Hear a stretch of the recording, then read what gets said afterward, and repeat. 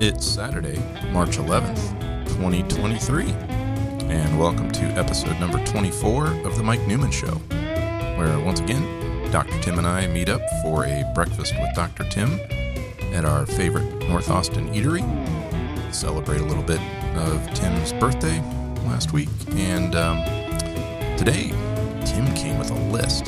He's like, hey, how about we talk about some travel-related questions? So he popped some questions to me, and we talked about our answers, and that's kind of how it went. So it was a good time reminiscing, just talking about how things were on those trips, and some of the fun things we learned along the way. Hope you enjoy it, and I'll catch you at the end. Good morning. Good morning. And here we are in March, and you had a birthday, so won't sing happy birthday, but happy birthday, Tim. Well, I use the birthday song quite often when I introduce myself to people. Sometimes it's hard to remember my name, and so I sing the birthday song to myself until I get down to the point of happy birthday to And then, Tim. Tim, Yeah, okay. I can deal with that. I can do that. Cool. Well, we were kind of going to go, right, so like we normally do, we show up here, eat breakfast, talk about everything we don't talk about on the podcast, and then hop in and do stuff, and you had an idea for what we might do today. Well, I did, yes. It occurred to me coming in that we could do this is something that would be in some lady's journal from 50 years ago. Okay. Right. The 12 questions that you have to answer to see if you're compatible with your husband or wife or whatever. Wait, right? we're just asking these questions to each other now? Is that what we're doing? Yeah, well, No. I'm just going to pose questions as a stimulus for memories and conversation, and Cool. we may be finished in 8 minutes, or we come up with Either's something good. to talk about. That's a list. Yep. There's an actual list in front of us, folks. There is a list. It is 10 items long, Oh, you have to get that away. and I expanded a couple of them out to the side as well. So it's Okay. it's 10 issues, things, and if we come up with one-word answers for each of the questions, it's going to be a very short. Well, we'll very see. discourse. Excuse me, we can't do that. Yeah. Well, the background is that we've had a couple of episodes where we talked about travel, and Mike and I we know each other largely through travels. We've done a lot of traveling together, and that's something that kind of knits us together a little bit, and so we it occurs to me that let's think a little bit about the characteristics of our travel and see if that stimulates a little bit of conversation. Yeah. So I'll simply go down my list of questions. It's I Fire probably away. could have ordered it better, but thinking about travel, and this doesn't have to be travel we've done together. It's Sure. I thought each of us could address these as things that we've done. And it doesn't have to be travel we've done for business. It's everything else. So my first question is, in your travels, whatever it may be, what is your favorite or has been your favorite destination? Easily Paris. And I'm afraid that's going to be possibly your favorite destination. But, and I think for me, it's the frequency and the time in my life that I was needing to go to Paris. I was going to Paris at least once a year for about, I think, 10 or 11 years. So it wasn't, and folks, we're just going to drop the comparisons. Tim's miles dwarf mine. As you've heard, he got a good start with, I think, member number 2 with the American Advantage program back in the 70s. Or 80s or whenever that started. But anyway, every time I go back to Paris, I would Paris. We'll see what you say, and we'll go from there. I don't want to camp out too long on number 1 because I could go on. The thing about Paris is I got comfortable with it right away. Maybe it was because of the area where I stayed, in the Saint Michel area, right there. Everything's connected, easy to get to. and to get to other places from there. And it's just walkable. You could, and that's what I did. Every time I would arrive, in order to bust the jet lag, and I didn't always do this perfectly, sometimes you're just like, I'm going to take a nap. And that, for me, that's the worst thing I could do, is get off a plane at 7 in the morning or 9 in the morning and then say, I'm just going to take a little rest, and then you wake up at 4 in the afternoon and you're done for at least 3 days. So I would say Paris. Yeah, that's certainly my favorite destination as well, and for many of the same reasons that you offer. In my own personal case, I'll go through a couple of illustrations or considerations, I guess. Literally, my first trip to Paris was in 1974. It was my first international trip, first international travel, and it was a trip. That very first trip was a trip that encountered a lot of the vagaries, if you will, of long-distance international travel that we've both experienced over the years. I got them all worked in on that very first trip. Yeah. So this is we'll put the link in there to that story back to the other episode. You can listen to Tim describe that. Yep. But it once I finally got there, and I was traveling alone at that time.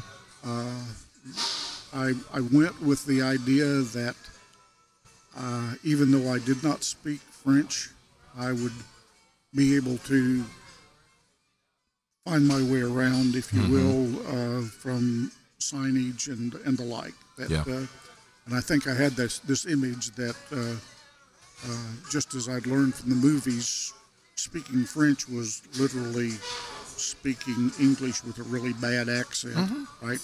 And that reading French, the French language, was going to be like reading English with a little weird. A few extra letters here and there, right? Yeah. Well, yeah, it don't work that way. I literally was in getting from the airport to my hotel was a great adventure. Yep. But nonetheless, back to the fact of a point of why it's a favorite destination. It is a small city. It is a beautiful city in its own right. Now, the first time I showed up, there were French cigarette butts in the streets from time to time, and you got that smell of very harsh tobacco. Right. Was not an unfamiliar smell, right? So there were things that weren't made imprints. But there were beautiful things to see just about everywhere you look. Oh yeah. Beautiful buildings, beautiful trees, beautiful vistas. You could stand anywhere, and in the background would be something marvelous. I would go to Garden Luxembourg, and it would usually be a Sunday, fly on a Saturday, land on a Sunday. Things would either start on Monday or Tuesday. And I would just go to the garden and watch. They had those little sailboats that kids would, parent would rent them from a guy with a little cart there, actually kind of a big cart, and a stick. And the stick was just so the kid could come up to the edge and poke his boat and try to make it float somewhere around there. And you're thinking, but there's like 24 kids doing this in this massive fountain area. It's just, to me, that was just beautiful. Yeah, I had spent many a lunch stopping at the McDonald's. Yeah. Just down the street from there, and picking up my Big Mac with the sauce béarnaise. Interesting Big Mac, but and a Diet Coke. Of course. Coke Light. Coca Light. And go to the Luxembourg Palace and go out to the gardens and sit down and have my lunch and watch whatever was going on. Yeah. So there's a lot of cool stuff you could just wander into, and then that gave me appetite for, okay, I'm going to go to Tuileries, next time, or I'm going to walk from. I think I walked the whole Champs-Élysées from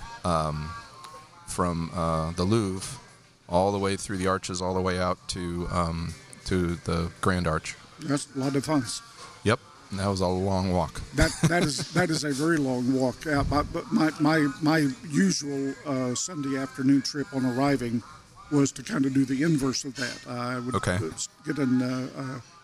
Hop on the metro at my hotel and go to the Arc de Triomphe, so I didn't go all the way to the end, but I'd go that far, and then get out, and then I'd start walking back into town along the Champs-Élysées, and get down to the Louvre, walk past the Louvre, and go into the Latin Quarter. Oh, yeah. And have my Sunday evening meal in the Latin Quarter. And is that near Pompidou, or is that back toward where I was saying Saint Michel? Is Saint Michel considered Latin Quarter? Yeah.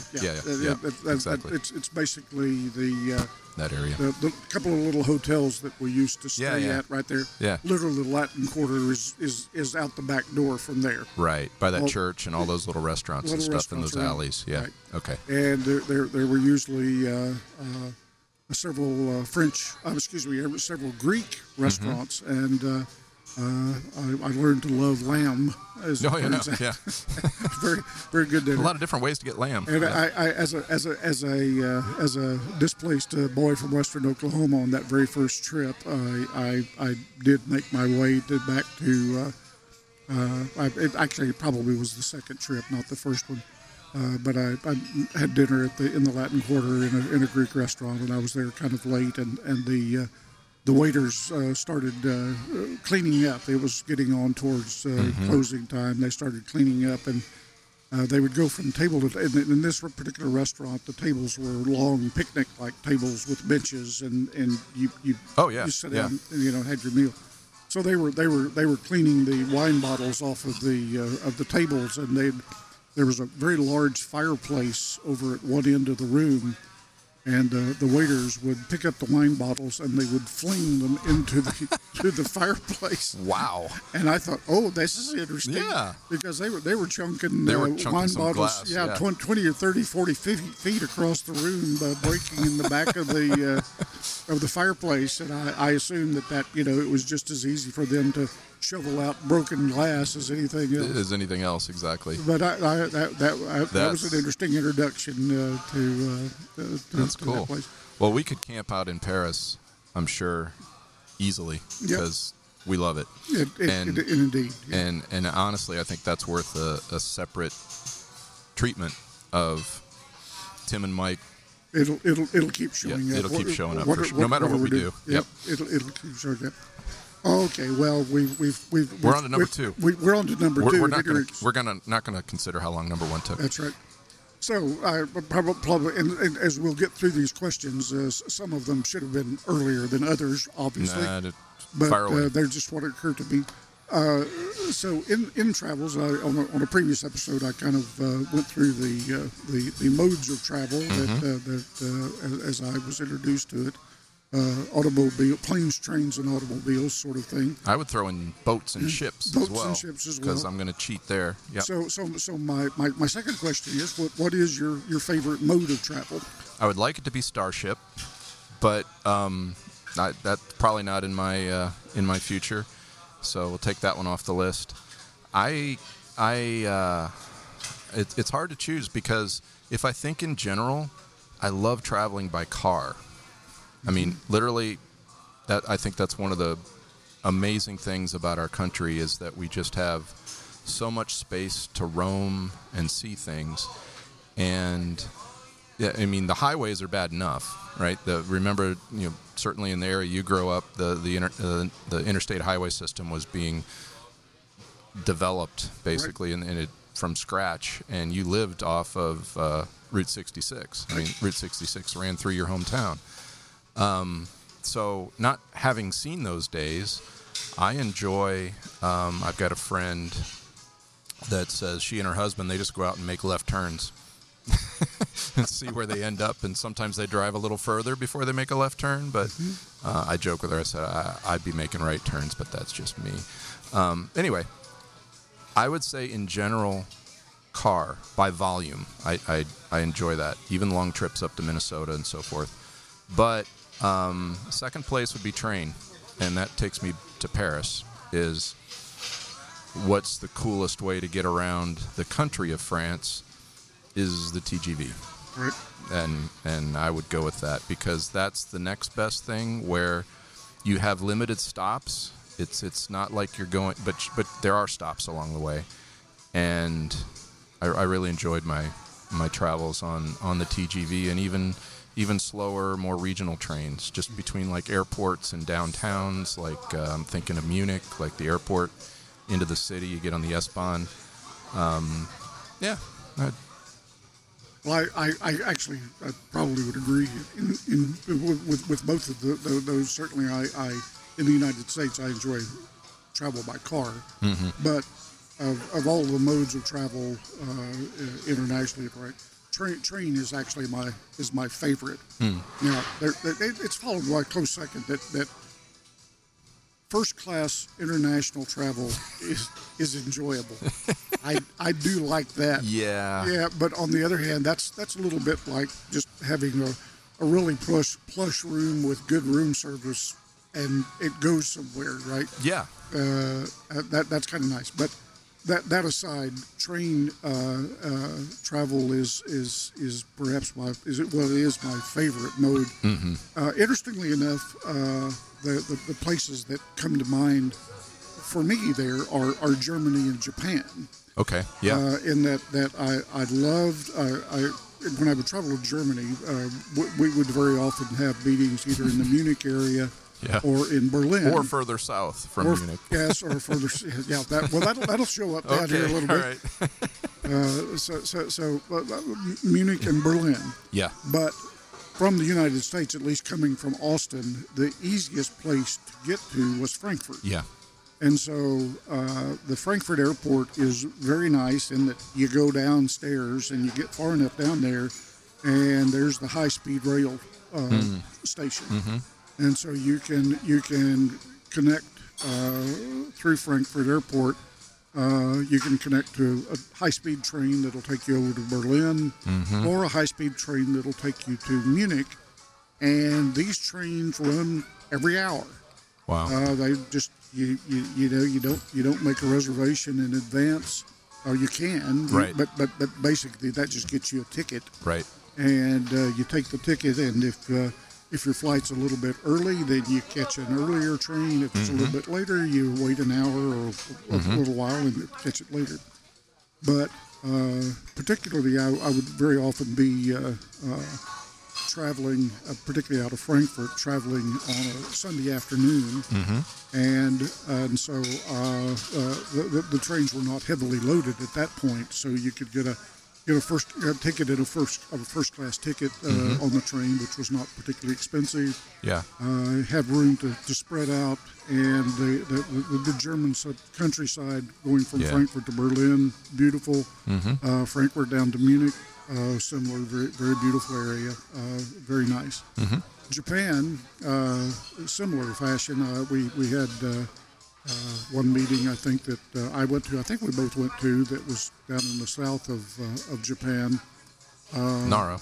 No, there was actually one a little bit upstream from Nara. It may have been a meeting that you I don't think I went to that. I've only been to Nara and Narita with you, I believe. This was probably a Java Card Forum meeting. Okay.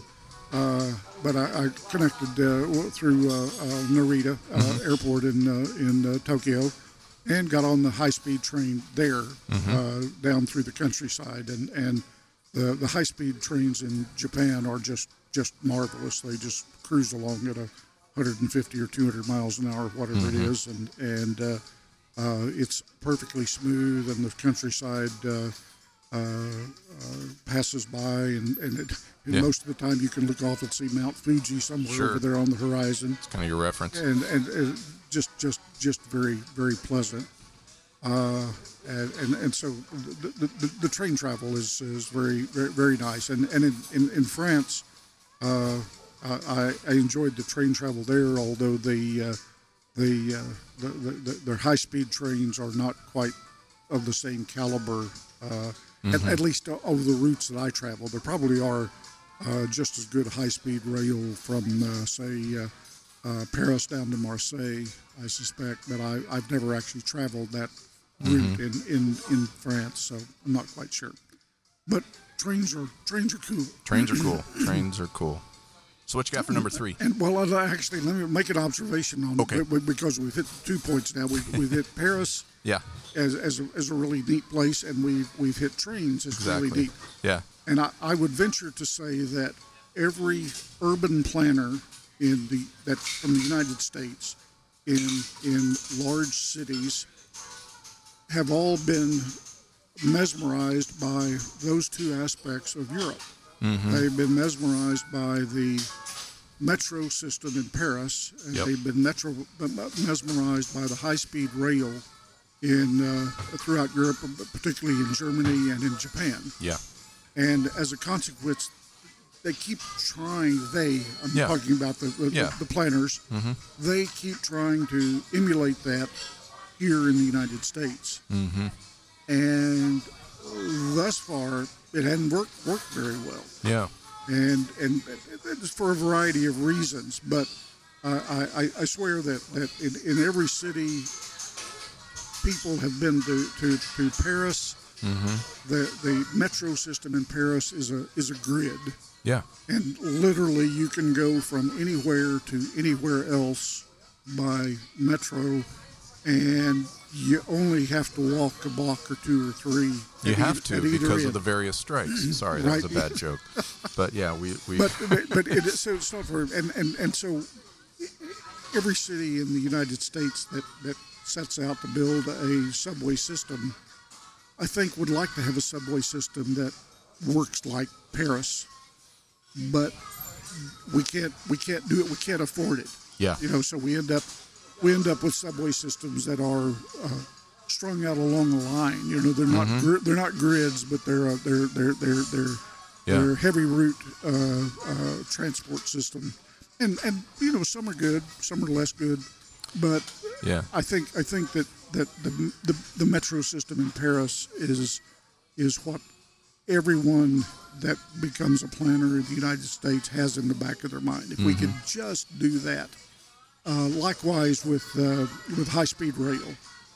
Again, if you've traveled the high-speed rail in Japan, every planner says, if we could do that. And I've often thought literally in Texas, if we had a Japanese-style high-speed rail that connected Dallas, San Antonio, and Houston. right. Yeah, There's long been Austin, talk of that triangle. Yeah, basically. If you had that triangle, that would be pretty cool. It would be kind of nice.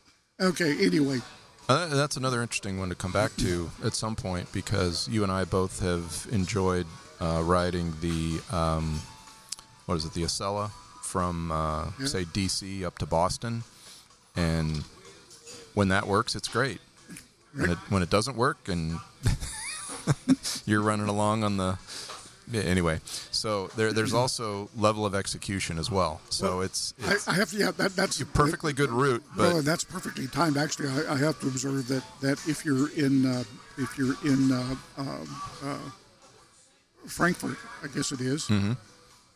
There's a little city. It's actually a university city called Augsburg, which is about 50 miles away from Frankfurt. Okay. If I remember right. And forgive me if it's unique rather than Frankfurt, but I believe it's Frankfurt.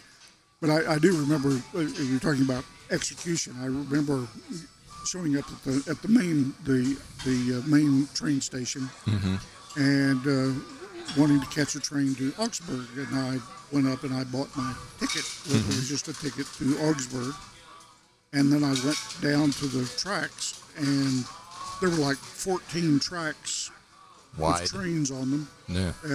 So 14 different places where trains were pulling in, And as I walked along looking at the signs, 9 of them went to Augsburg.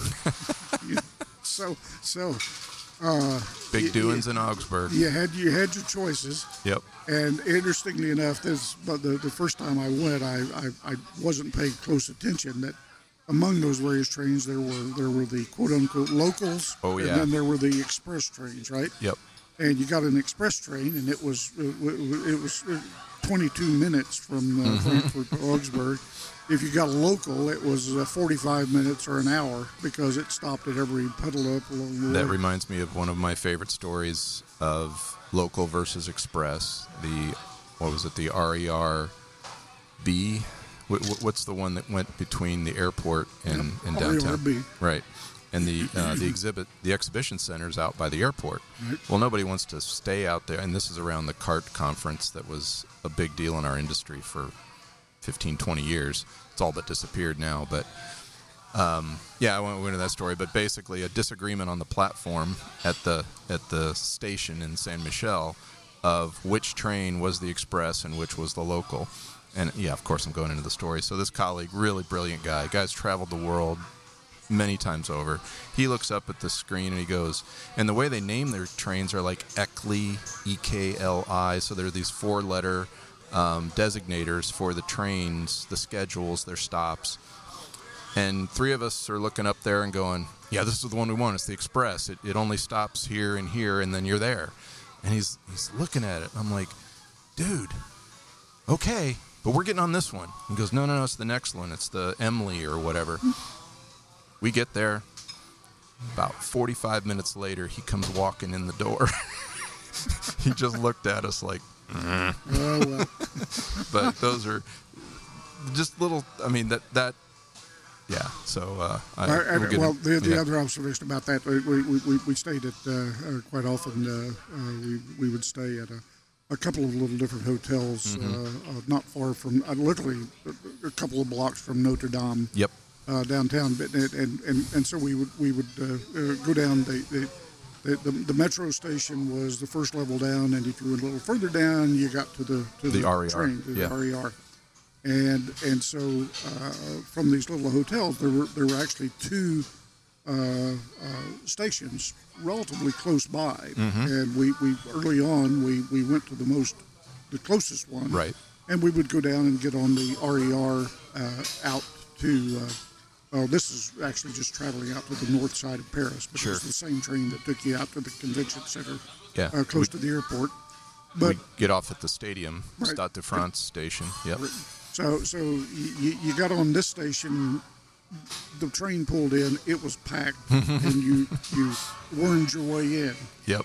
After 1 or 2 trips, you suddenly realize, if we walk another block down to the other station, that apparently is where everybody gets on, right? Because the train that would pull in there was empty, yeah. And so you could hop so on you could there scrum for a seat versus doing the white glove thing. Yep. At the station. At the station there, so that was always It only took us a few years to figure that out, but it was cool. Yeah, well, we're Americans. Yeah. So what can you manage? Okay, so that takes us through 2. Cool. So at this rate, we'll be finished this afternoon. That's I'm all right. Sure.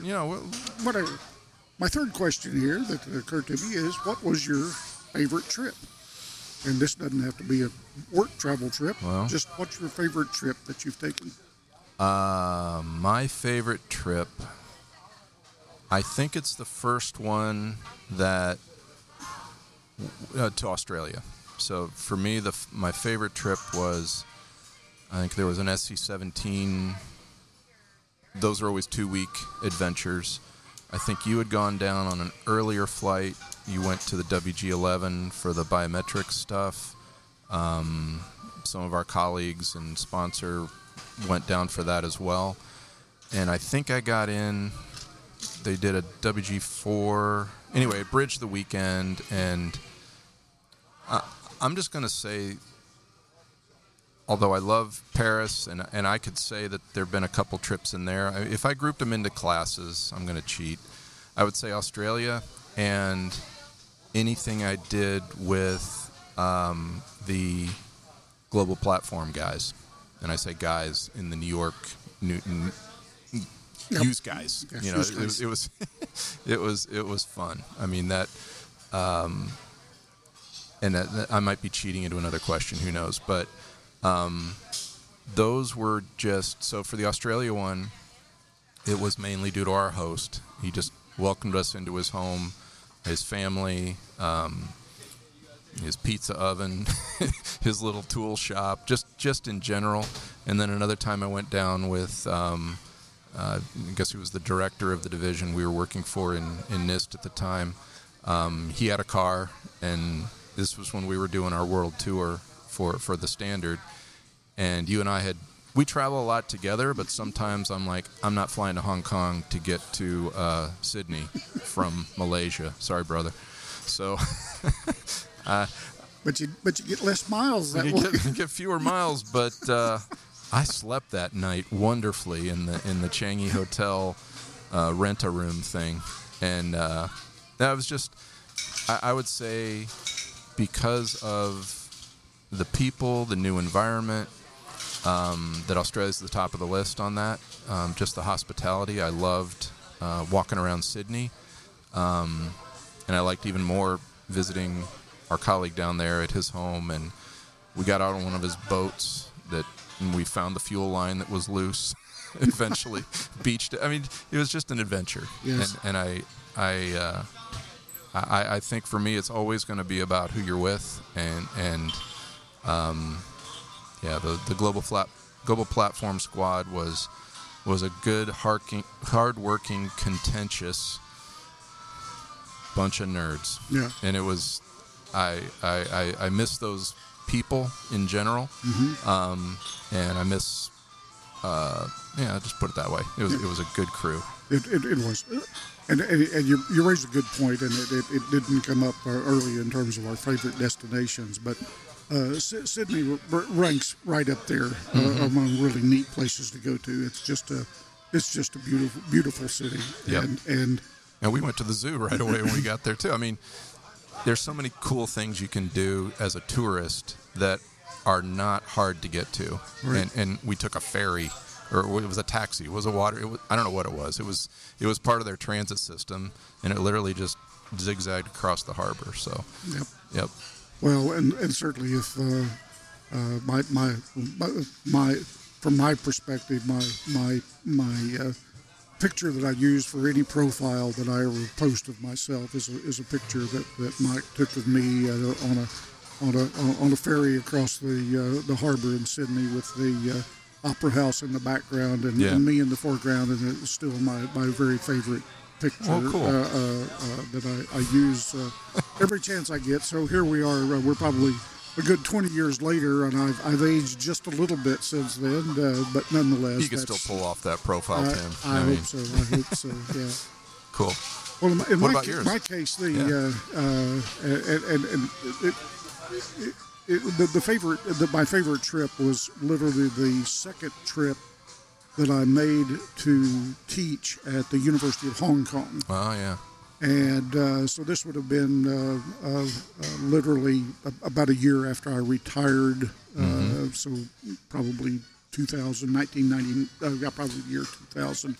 Okay. I was for 3 years. For 3 years, I would go over and teach a graduate level course in smart card programming at the University of Hong Kong, and it was a very enjoyable work activity, and the university that hired me to come over and do that, they paid for my travel, and they would pay business class travel, which is getting pretty good for international travel. It makes it a lot easier. But the second trip, the first trip, I took the usual route and actually went through across the West Coast and flew to Japan and then on to Hong Kong.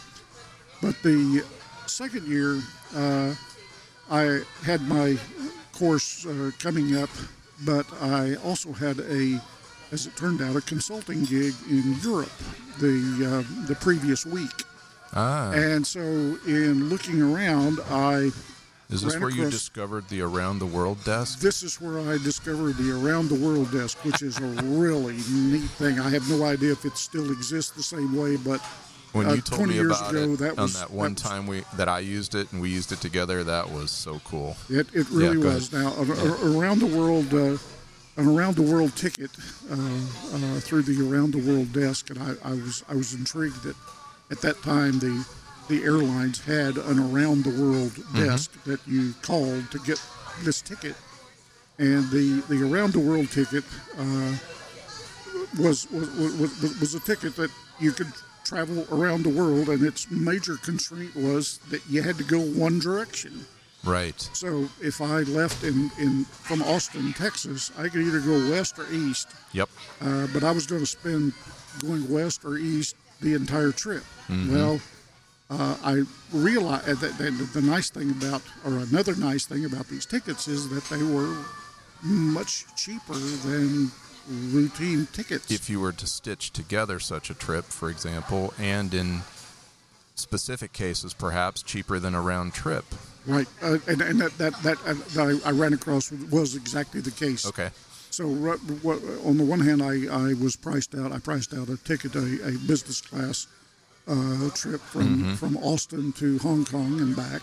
Right. And I suddenly realized that for virtually the same ticket or the same cost, I could actually use an around the world ticket, and so I could leave Austin, I could go through Europe, onto Hong Kong, and then return, and then back through the West Coast. Yep. Through the West Coast, and so that second trip was when I learned that particular existence of that particular ticket. And so I was able to travel to Europe. I think maybe we were having I had a meeting in Barcelona, I think it was. And so I traveled to Barcelona, spent several days of the meeting there, and then from Barcelona flew on to Hong Kong. Yep. Did my stint teaching a course there, and then left out of Hong Kong and came back through the west coast of the United States and back. So when you were doing these courses, how long would you typically be in Hong Kong? A week, Generally a couple months? 3 or 4 weeks. Okay, so about a month. About a month, yeah. Pretty much it. Okay. I stayed at a... So were these classes that were like between semesters, kind of like a... No, it was actually a summer term. Okay. Okay. Yeah. So this was a master's degree program, a master's science program. That makes sense. That they had, and it was especially kind of designed. Well, it was a course that was designed for their commuter students. So the students you literally could pursue a master's degree only through summer courses if you wanted. If you wanted to, yeah. Right. And so there were quite a number of instructors that would come over from the United States routinely to teach a variety of different courses. I originally was introduced to this through a program from Stanford. So the university in Hong Kong actually contracted with kind of a subsidiary group out of Stanford to provide instructors for a variety of types of courses. So when you're doing this trip, it's basically you might have stopped for a week in Barcelona or Paris. I think one of these trips you talked about, you were cruising bookstores looking for first editions and stuff like that on some of these, where you had a business reason to be somewhere around the world. The pricing worked out right, so you're like, I remember going past that bookstore or whatever, and you just worked it into a lot of time after you retired or so forth. You had a little more flexibility in that. Absolutely. An interesting characteristic of the around the world ticket is that you buy a ticket. You can buy a 3-continent or a 4-continent ticket, right? And so I would buy a 4-continent ticket, so I could hit Europe, Asia, North America, and Australia, right? Yeah. If you wanted. Well. On the second trip, and it was a good illustration of the ticket. I found myself in Hong Kong. I had a friend who was in Bali at the time. Oh wow! And I found out about this after the fact. Well, with the around the world tickets, you're you're given, I can't remember if it was 16 or 20 destination Segments, points, segments that you could fly. And the nice thing about this ticket is that you could modify your travel as you were going along. That was the big selling point of the ticket. It was cheaper, but it gave you that flexibility. Well, I found that in Hong Kong, I thought, well, it'd be interesting to fly down to Bali. That was, I don't know, a few thousand miles to get from Hong Kong to Bali. So I called the airline, or called the around the world desk, and said, well, I'd like to change my itinerary a little bit, go from Hong Kong to Bali and back. And the lady I was speaking with, she went away for a few minutes and came back and said, yeah, we've got that all arranged. And, cool. And I asked, well, is there any additional cost and the like? And nope.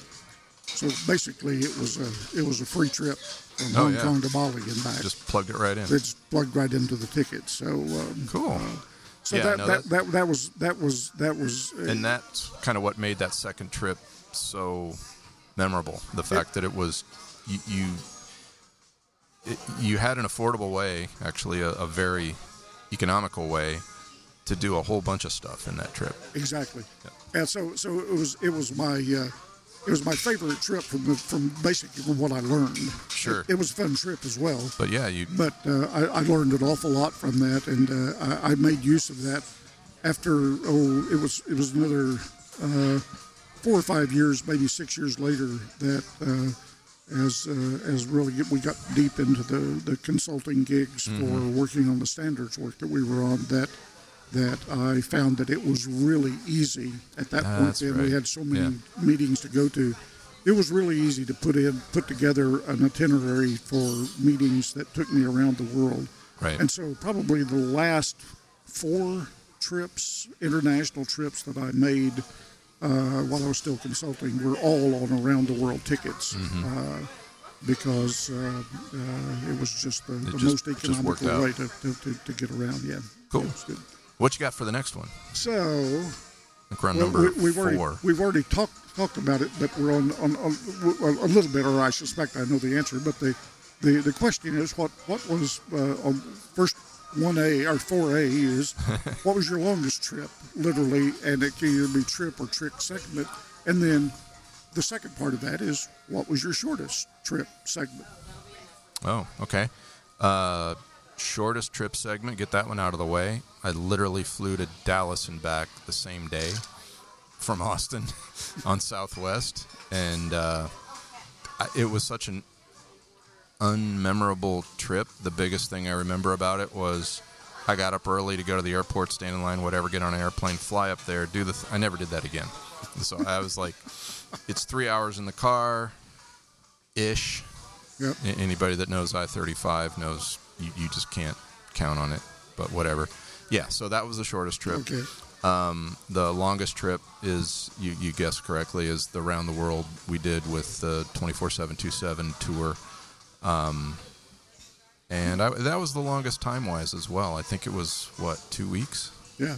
It was... And probably had the longest single segment in there somewhere, because you got into Asia. Once you get to flying into, for those in America, in the United States, flying in Asia is really interesting because it's a 7-hour flight from anywhere to anywhere else. Well, that takes me back to when I first learned that, was when our first, the time that we went to Singapore for a standards meeting. It was hosted in Singapore. And the route that I took, I think we might have been on. No, you had arrived earlier. Well, we took the same flights one day apart. No, okay, that's right. So on my flight, it was Austin to San Jose, California, to to Narita, and then make an impossible connection between American and JAL to get to Singapore. Things happen. As soon as one of those planes leaves an hour late on one end, it never can really seem to make it up on the other end. Sometimes it does. Anyway, got in, and the onward JAL flight was gone. It wasn't even, if you run really hard for 5 miles, you can catch your flight. No. And that's where I just learned to love the Japanese hospitality and efficiency. And I got on a Singapore Air flight. And then I realized, oh, it's 10 o'clock at night here. Or it was, like you said, it was like, what, 10 and a half hours to go from California to Narita. Mm-hmm. And then you got another 7.5 hours when your body's just screaming at you, dude, it'd be easier to die right now than to fall asleep or to stay up and eat and watch cricket videos on the back of the screen in the seat in front of you. Yep. Actually, I chose the latter. I took that same flight, as I say, I think it probably was a day earlier. Is my suspicion. And I missed the same thing. I missed the connection in Tokyo. In my case, they moved me from a JAL flight to a Singapore Airlines flight. Yeah, that's what mine was too. Right. Yep. And so there was a young lady that met me, had my name on a card at the gate, arrival gate in Narita, and she explained to me that I had missed my flight and they had rebooked me on a Singapore Airlines flight, and she got you to that gate. Got me to that gate. Well, I usually really kind of think about where I'm flying and itineraries and all of that. In this case, I had not. And so I was in Tokyo. I was getting on a Singapore Airlines flight in a middle seat, I might add. Because I was getting in late. They booked me in it, so it was a middle seat on a great big 747. Oh yeah. And so I had absolutely no idea how long the flight you was. Didn't know. I didn't know like, how long. I just assumed that it was like, Dallas to Austin, right? I was in Tokyo. I was going to Singapore. Singapore.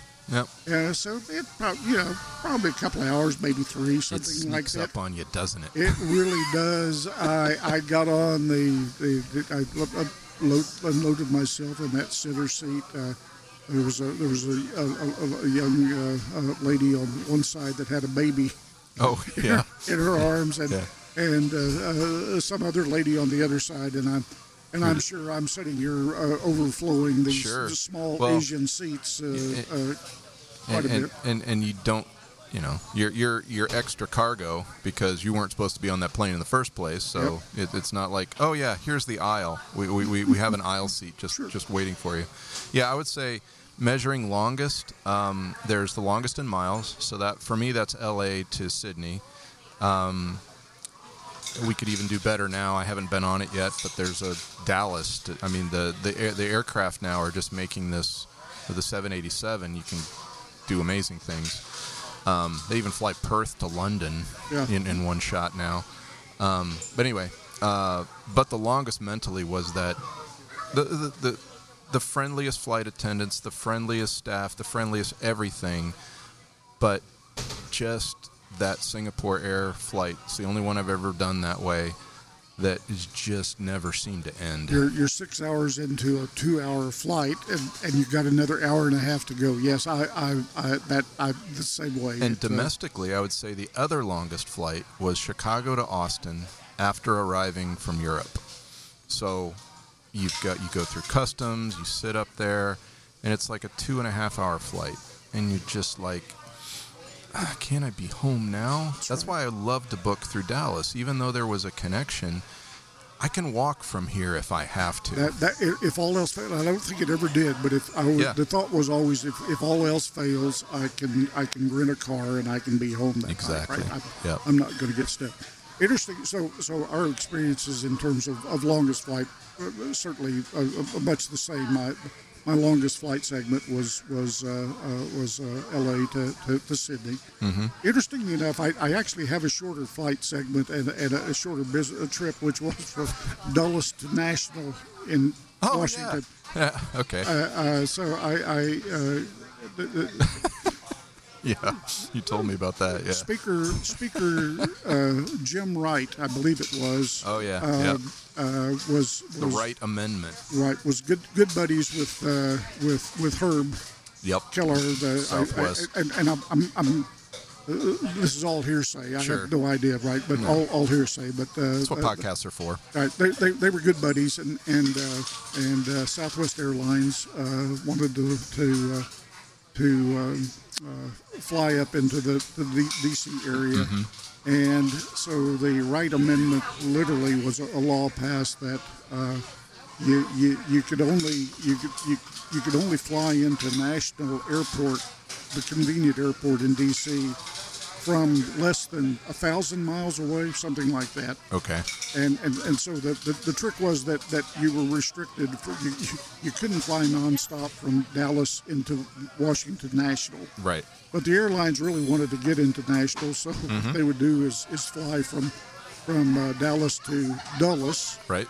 And then actually the plane would take off again and fly from Dulles over to Nashville. Would anybody deplane, or would they just literally land, lap back around, and take off? Take off. It was almost a touch and go. It almost was a touch and go. Every time I took that flight, they always actually went to the terminal and opened the door. Hi. Okay. We're good. But they really could have done that as a touch and go landing and, That's hilarious. and made it over. But that was the Because those count as landings. I mean, it's like, Yeah. technically that was another 500-mile flight segment. That's true. Yeah, we used to play that game, right? Yeah. And everything doubled. So, well, cool. It was Well, let's cool. see if we can get to number 5 and stick a fork in this baby. Well, so the number 5 then we can finish that. What was your most unusual trip? Most unusual.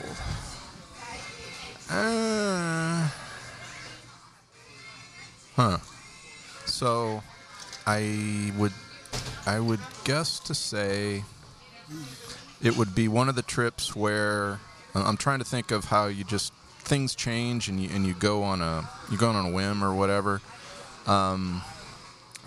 I never really went on a trip with the intent of it being exotic or unusual or whatever.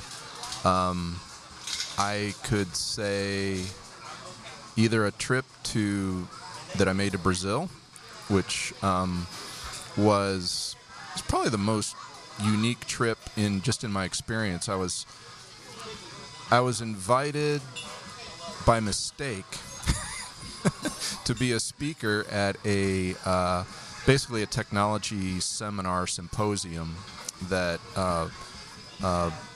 Banque du Sol, I think that's the name of it, in Banrisol is the name of the bank, in Rio de Sol, Brazil. And this was a connection through when I was working for the startup.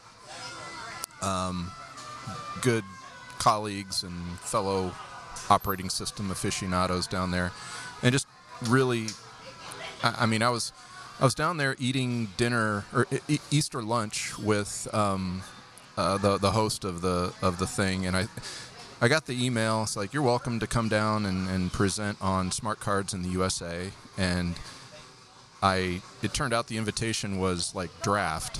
They hadn't made their final selections yet, and I responded, "Oh, cool, that'd be neat." So I signed up for it, and they wrote back and apologized, and I'm like, oh, we're sorry, we sent that out. I'm like, oh, that's cool. It was just wonderful to be considered and whatever. And then 3 days later, I get the note that says, hey, come on down. And that was just cool. I mean, I was in this hotel. There was like a basketball team there from some local area. The town has 2 soccer teams. You either cheer for the team in blue or the team in red. It was just, we had barbecue. I'm flying quotes, but Brazilian barbecue is a very special thing. A lot of people have the barbecue structure, the concrete and the metal rods. It's kind of a spit type operation. Apologies to my Brazilian friends who may unearth this podcast someday, and I'm just butchering their whole adventure. But I just, whenever I went to Brazil, the people there were just incredibly welcoming and generous, just incredibly generous. with their time, with their experience, and so just unusual. I mean, it almost falls into the category of favorite, and that's kind of where I go with that. The other one I was thinking of was when I had a flight canceled, and I was sitting in my hotel in the south of France, and I still had the rental car, and I'd never been to Monte Carlo, and I was kind of had this piqued interest in Formula One or whatever, and I'll just drive there. So I drove from La Ciotta to Monte Carlo, and did a day trip to Monte Carlo. This is along the Côte d'Azur on the south of it's kind of pretty France, down there. and it's a rather spectacular area. Yeah, so and I'm walking through the tunnel where the Formula One cars, and then there's the corner where I'm literally on a city bus, and the bus driver says to me, he goes, "You like Formula One?"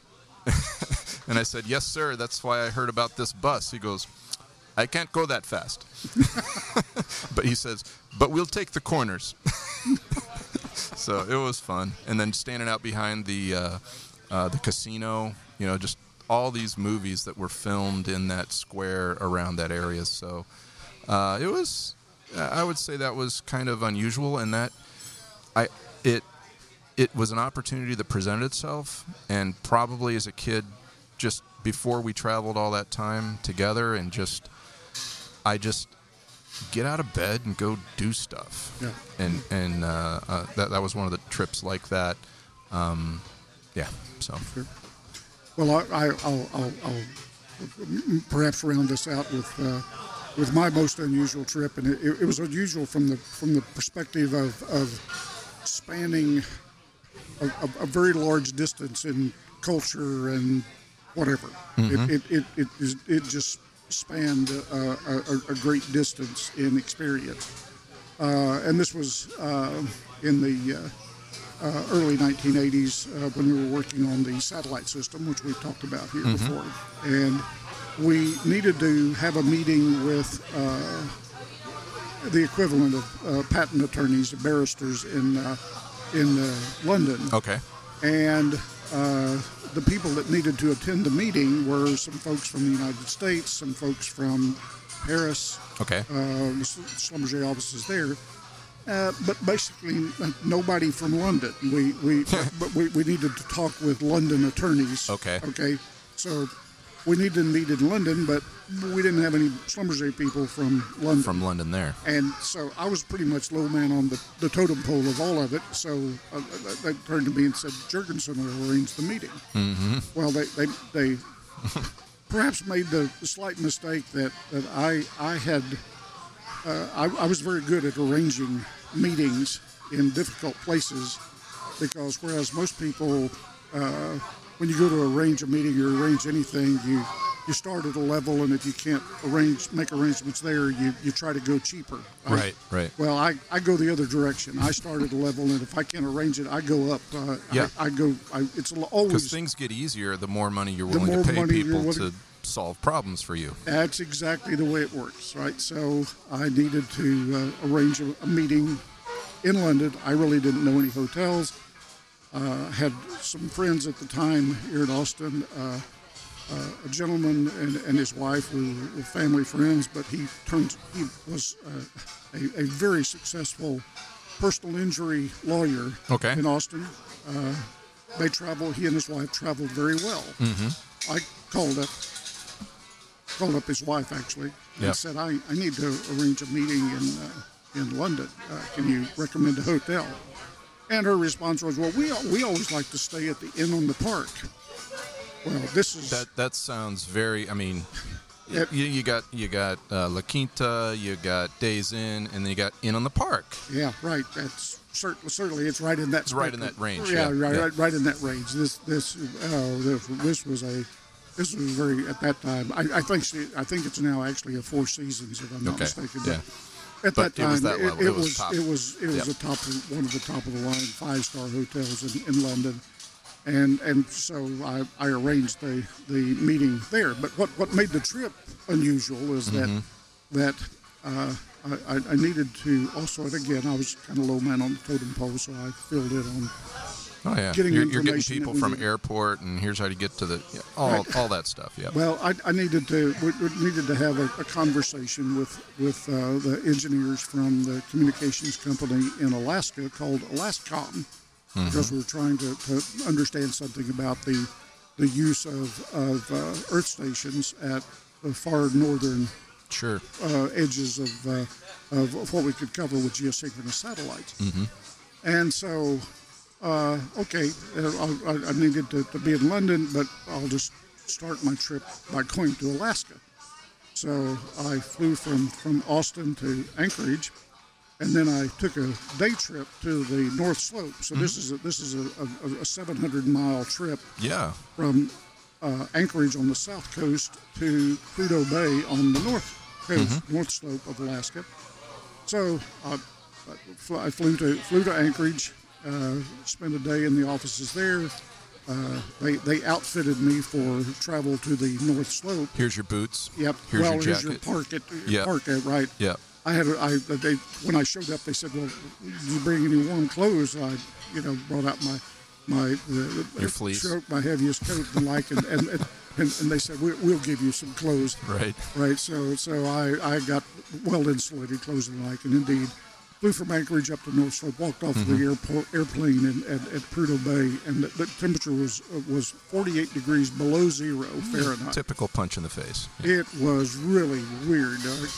So, but fortunately, it was But that's just, how you it get was to London from Austin. By Everybody, the way. everybody does it that Right. way, right? So, got off the plane in Prudhoe Bay, 48 below zero. Spent the day, and we'll talk about that at least some other time Yeah, if we that'd be haven't cool. already done it.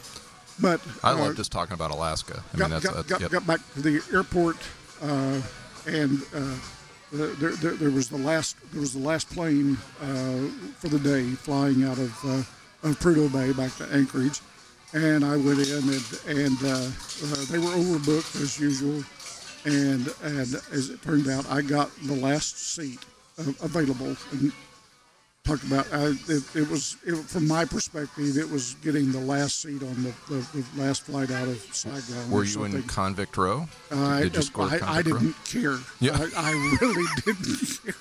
I didn't want to have to spend the night and rearrange all of my travel up there. So Oh yeah.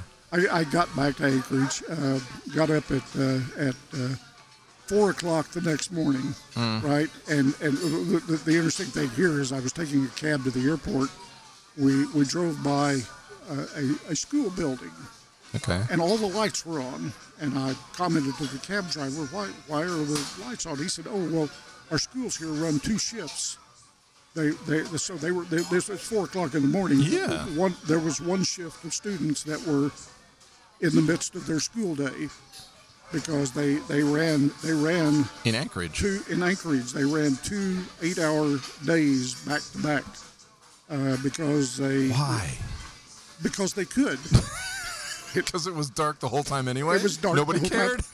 time, and all of the parents' working schedules were all over the place. Oh my And goodness. so the fact that you had kids at school at 4 o'clock in the morning Yeah, they're the midnight shift. turned out really it was not a big deal for them at that point, because all the parents were up and off to work Studies anyway. must have been done. So that was a strange aspect of it. But anyway, Yeah, right. Well, So no, we're it's- keeping the unusual pretty solid It through was all pretty this here. unusual. So I went and got on got my flight, and as it turns out, Anchorage to London is not terribly unusual, because there are a lot of flights over the pole between London and Hawaii.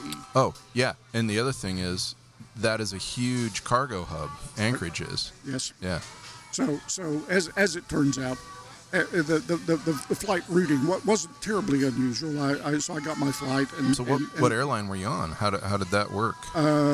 People want to know. I was on British Airways. Oh, And so I got a British Airways flight out of, and this was a continuation. This was a flight from like Seattle. Honolulu to Oh, London, okay. and All right. they Wow. stopped and refueled in Anchorage before making the jaunt over And the it was a pole. straight hop to London. Right. Because you just hopped the pole. Wow. So hopped the pole. So Yeah. got into London. And so here again, We're just getting there, folks. We're getting here, and we're just spanning the space, as I say. So I took the cab into the Inn on the Park, checked into my room, and it was just as lush and plush as you can imagine. As the organizer, they were probably looking for a good reference.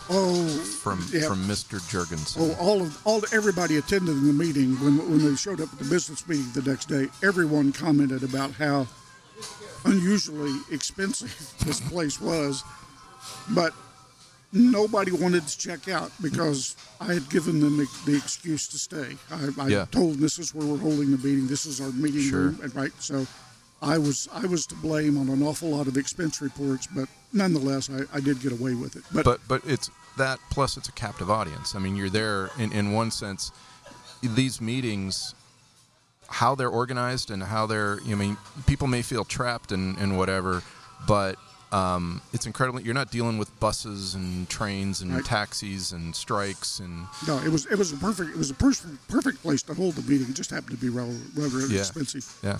But the last interesting, for me unusual, the interesting experience out of this is that I got into my very, very plush bed, marble on the floors in the bathroom. Don't slip.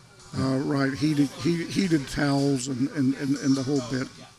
Relatively small room, but well appointed and very, very comfortable. So I woke up the next morning and went down for the buffet breakfast, which was included with the room. Now the buffet breakfast in this case was I went into the dining room and was given a table kind of towards the edge of the room, and down the center of the room was this very, very lavish buffet laid out. But it would have been terribly impolite for me to walk up and serve myself off of the buffet. Yes, you did tell me about this. As it turns out, there were stewards. I hesitate to use the term waiters. These folks were. Well, they're all dudes. No, they weren't. There were some ladies, but they were all dressed. Sure. In the same. They looked like penguin suits. Kind of dressed down beefeater.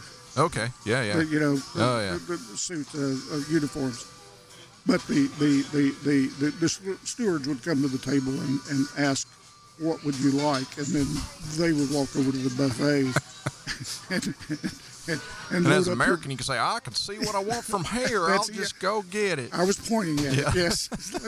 Let me have some of that and some of that, some of that. So anyway, that was a relatively unusual breakfast buffet experience. And the last interesting aspect of this trip is that as I went to the airport in Austin, I thought, well, I'm going to have some downtime on this trip. Long trip and everything else. And so I stopped in the bookstore and I ran across the first volume of William Manchester's biography of Winston Churchill. It's a 3-volume set called The Last Lion. And it looks at Winston Churchill's life in three eras, if you will. And the first book, I picked up the first book, didn't know anything about it, but I did know I liked William Manchester. He was, even at that time, was one of my favorite authors. Picked up the book. So this dealt with Winston Churchill's life from the time he was born through his early years, which were largely spent in London. And so he was born in the Victorian era, and he lived during that time. So I was reading this book, and as I, particularly staying where I was at, close to Hyde Park in central London, and as I made my way around, I started noticing that I was seeing places that you'd read about. I'd read about in the book, and so it was one of those interesting cases where I was reading a very good book with lots of imagery, local imagery, if you will, built into the book. And as I was wandering around, I was seeing all of that in real life, all that same imagery. It was like, so it brought a life to a book that Yeah. Even to this day, I still conjure up images of London based on that trip and reading that book And reading those that book. experiences. Yeah. Yeah. Well, I think of London as well. So people might say, "Hey, Mike, why isn't London on your list as opposed to, say, Paris?" And I said, for me, it's just frequency. I've really only spent relatively small amounts of time, but we've had enough standards meetings in London as well and other things that I'm comfortable there, just hopping on the tube and making my way around. I just don't have the intimate foot time. I haven't put as many tire tracks, if you will, down with my feet. Yep. through there to really, but I'd like to, because that United States came from. We're descendants. Yes, please, thanks. That's where we done came from. That's where we came from.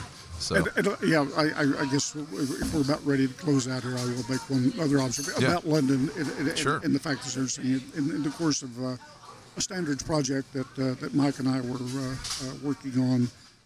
We had decided rather early on we were essentially building a 5-part or 6-part, actually it turned out, international standard, and we had agreed some years before that when we reached international standard level on all the parts of the standard, that we ought to drink a toast with some good liquor, and being good Texas natives at the time, good liquor sounded like it ought to be tequila. Exactly. And so I had agreed that when we reached that stage, I would get us a bottle of good tequila to toast with.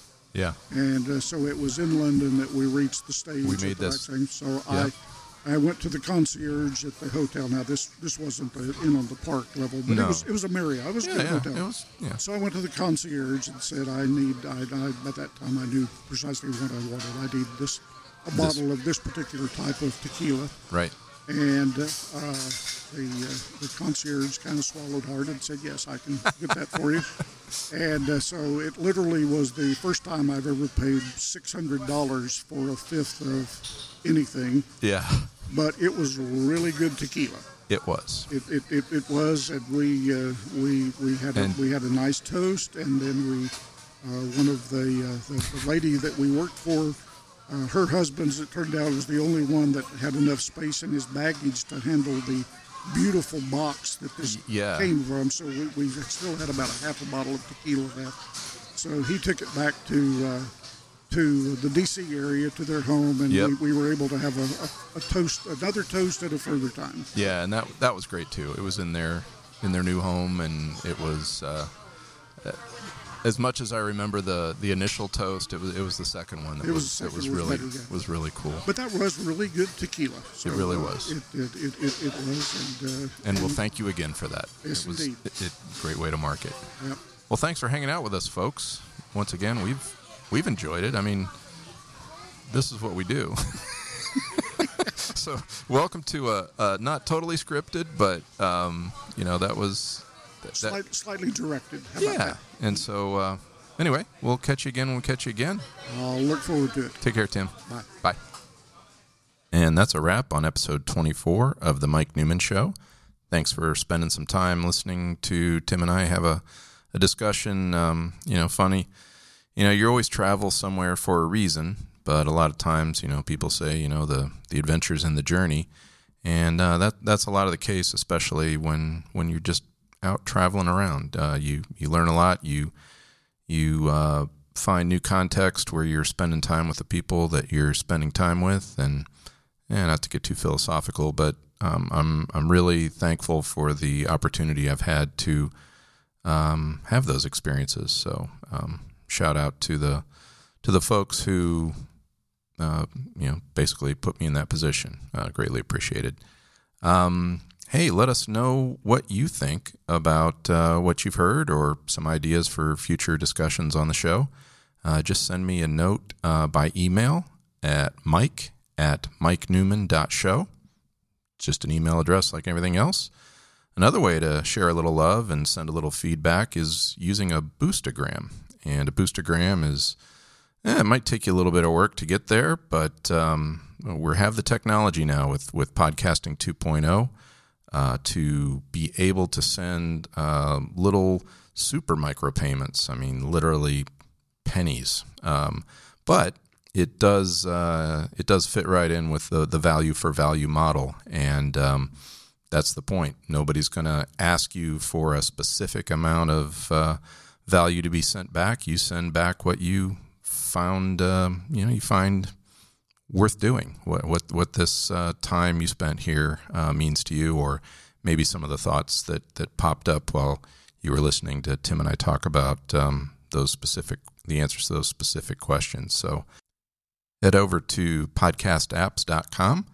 That will take you to the Podcast Index apps page. And at this point, they don't have a really cool set of filters on there, but if you look for apps that can send boostergrams, that will get you down to pretty much the 4 or 5 main apps that you can find this podcast on and send value back to us.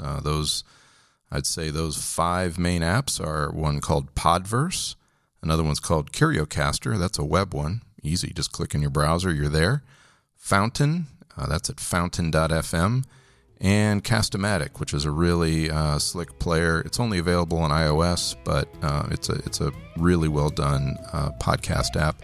Another one is actually a wallet, maybe not totally just a wallet, but it's focused more on the Satoshi payment mechanisms, or Lightning, in fact. That's called Breeze, Breez, rock solid podcast app. And then there's one more there called Boost CLI. So if you're a super nerd, you're sitting there on your own node, for example, Lightning node, and you just want to spray some sats, Boost CLI is a pretty cool little tool. And that's available for Linux, Windows, and Mac OS. So that's nerdy stuff, but definitely drop us a line at mike@mikeNewman.show. Check out the website, MikeNewman.show, where you'll find links when I get to them, and in any of these apps you should see chapters when I get to them, but always a transcript. So anyway, till we meet again, John 3:17.